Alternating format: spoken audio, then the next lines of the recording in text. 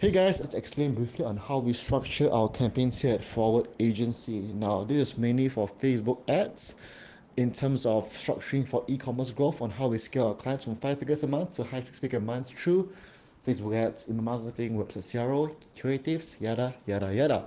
Now, in terms of structuring our campaigns, we have three labels that we use, right? We have the TOF campaigns, the MOF campaigns, the BOF campaigns. Now, to do a quick recap, TOF is to cold audiences, broad, large audiences. MOF, it's mostly your FBIG engagers, video views. BOF is your website visitors, view content, add to cart, and such. For some brands, we do have a retention, which is the fourth one.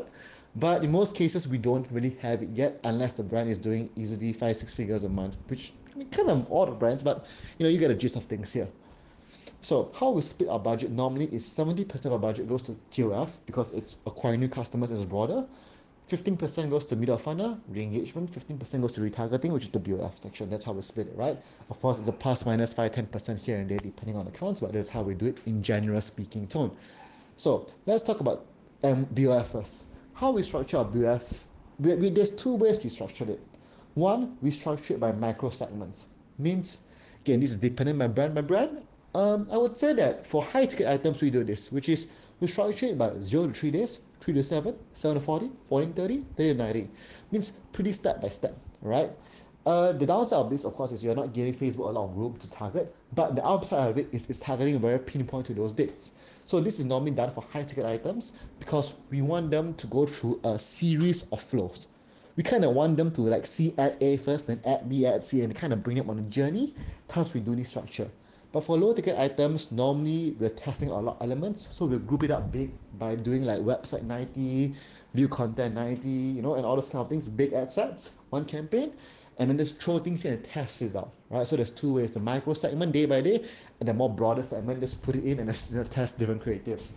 And that's what our BOFs. MOFs, we normally just do FBIG 365, or sometimes again the 136, no, 137, 14 days kind of gap. So there's the broad one, there's the micro one, that's how we do. And the more juicy one, which is the TOF funnel, right? And that's the part that is the most important because we're spending majority of our budget in it. Now, try visualizing this as I speak. It's pretty straightforward actually. I would say for each campaign, we always go through three phases: test creative, test copy, test audience. Right? This is for each campaign. What I mean by each campaign is, let's say this week you're shooting a new content and it's going for a Valentine's angle, right? You have 20 credits for Valentine's angle, right? Different variations here and there.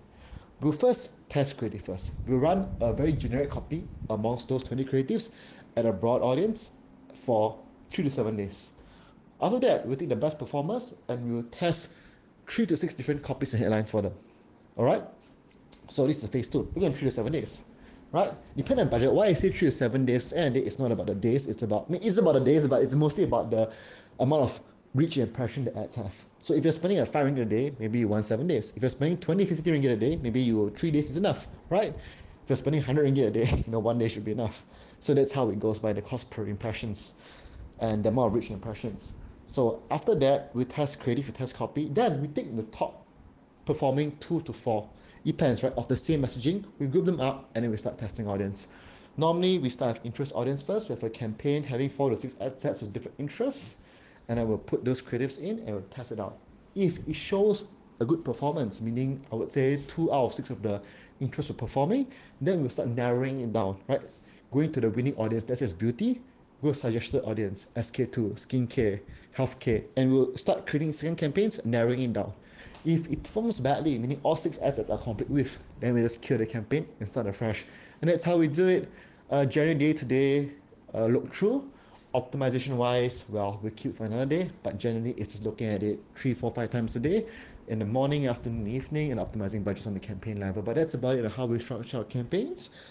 And normally what we do is we just create lots of campaigns, scale it horizontally and vertically to time to time. But that's about it. Any questions, feel free to let me know and we'll talk more about other things next time. Take care. Bye bye.